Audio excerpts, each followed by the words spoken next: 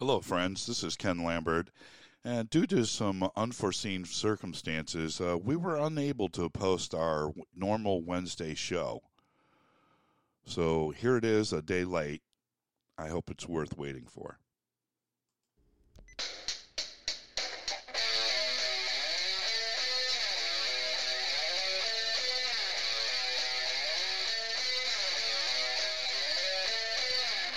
Well, all right. Greetings and welcome to Just My Opinion.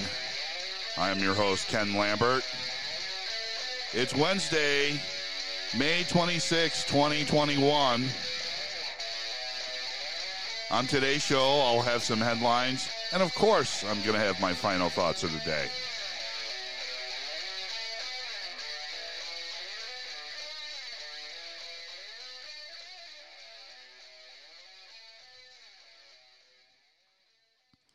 All right, let's get into some headlines. A riot breaks out in Portland on the one-year anniversary of George Floyd's death. A crowd of about 2,000 people set fires, smashed windows, and threw things at police. The crowd lit a dumpster on fire and pushed it to the Justice Building and yelled, "Burn the building down."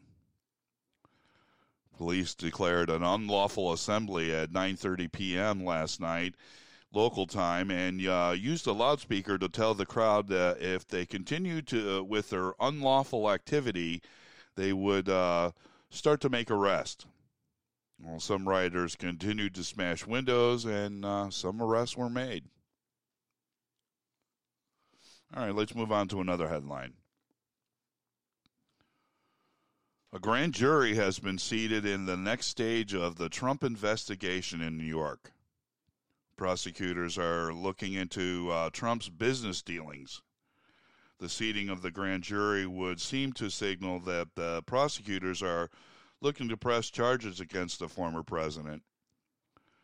The Manhattan prosecutor have been investigating Donald Trump and his family for more than 2 years now, which all started with their attempt to get the former president's tax records.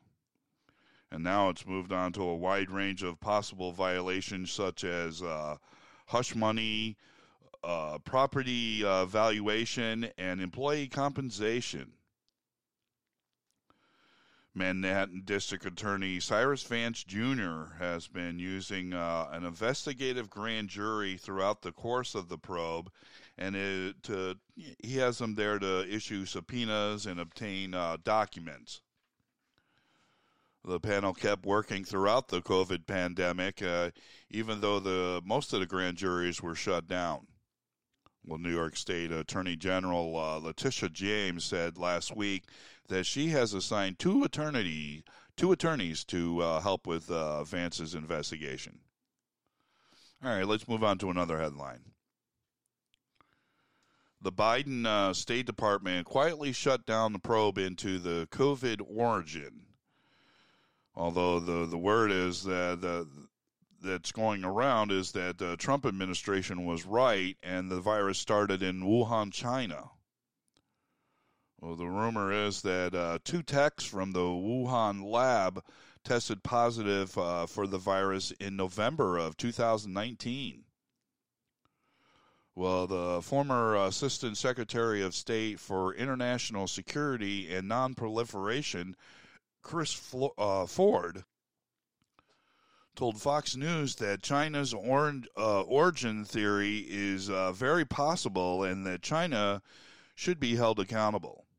Ford also said that the Arms Control and Verification, the AVC, was investigating the origin as well, and that it was kept secret from him and bypassed department and intelligent community biological experts.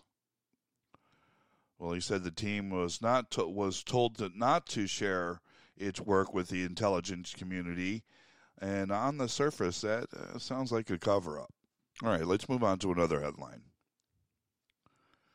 The assistant dean for Bernandes University, Kate Slater, defends critical race theory and says on Instagram, all white people are racist and she hates all whiteness.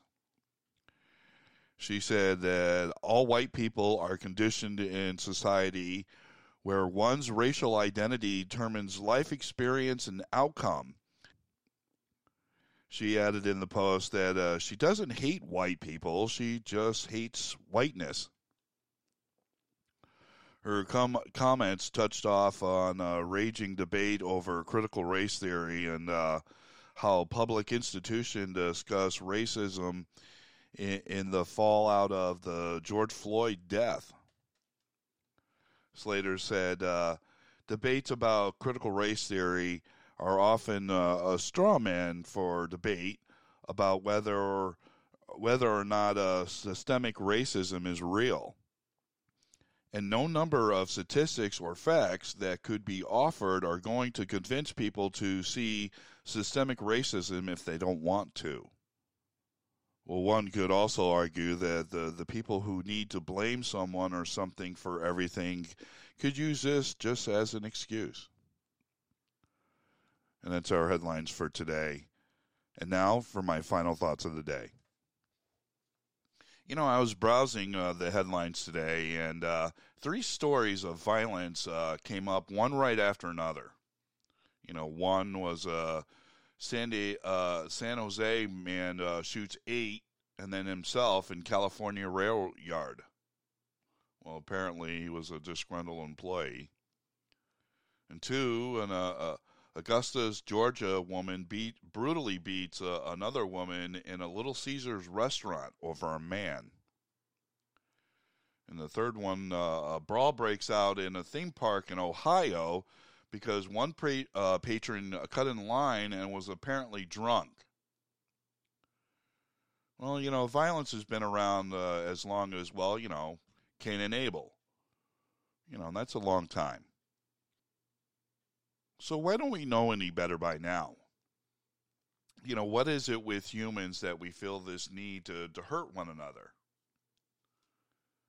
You know, I've lived in some tough places when I was a kid, and I learned how bad things could get if you lived in the wrong place. Well, fortunately, Dad retired from the service, and we ended up in a nice town in upstate New York. And then in those days, you could safely walk around your neighborhood, but not so much today. You know, bad people seem to be everywhere now, and taking someone's life just seems to be commonplace now.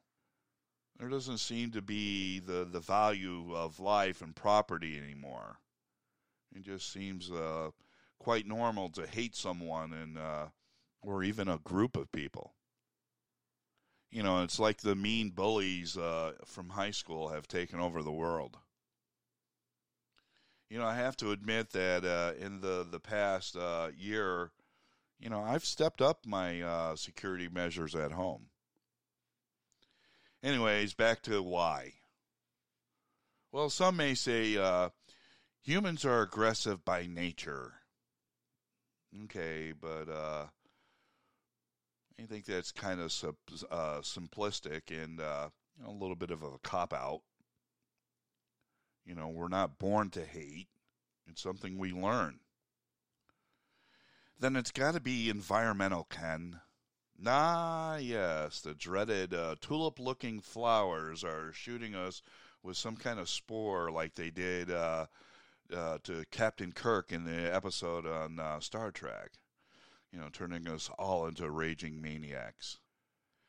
Well, maybe, but let's see if we can find something a little less out of this world. What would you say if I said that I think that the onset of violence in movies and TV and video games and sporting events could be a direct cause in the increase in violence we're seeing in real life? Okay, hear me out. Let me see if I can make my point. You know, there was a time in this country when violence was kept to a minimum on TV and in movies. You know, especially stuff that was meant for general audiences. When I was a kid, when someone got shot on TV, you never saw the blood. They would just fall off a horse or off a roof, or they would just slump over and fall to the ground. And if you wanted to see something more graphic, then you would have to go to an R-rated movie. Now, TV shows that are on at prime time are just as graphic as many of the PG and R movies that were out when I was in high school. The video games that I played when I was in my 20s are equally as docile. And about as violent as it would be like, Frogger. The poor frog would get run over crossing the street, but there was still no blood.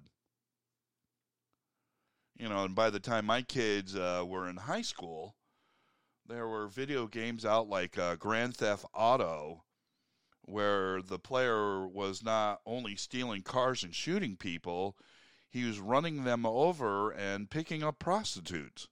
And now I'm told that that's nothing compared to the video games of today. So here's my point.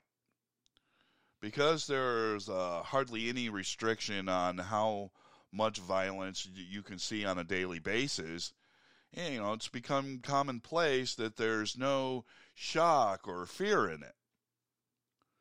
TV series of gangs in jail, or they make it look cool and not so bad, and that takes away the fear as well.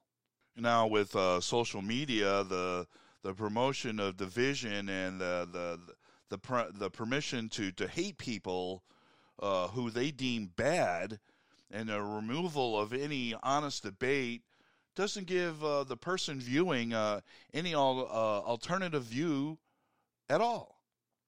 The young people of today are flooded with as much hate and violence as they could ever want to see, and there's a movement in the schools to teach them that if they're white, they should feel ashamed, and if they're of color, now is their chance to get payback. In the midst of all this chaos, they're coming for your guns. And it's with their same old flimsy reasoning that the guns cause all this violence and death.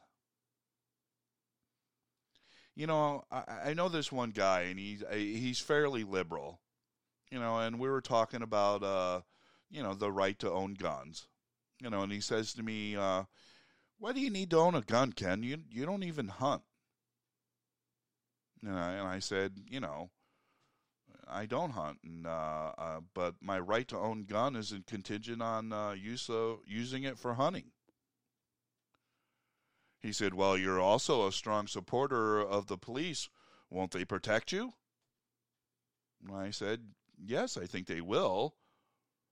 And he said, well, so then you agree with me. You don't need your gun. I said, no, I don't agree with you at all. And then I said to him, all right, what happens if someone comes up and holds you up at gunpoint?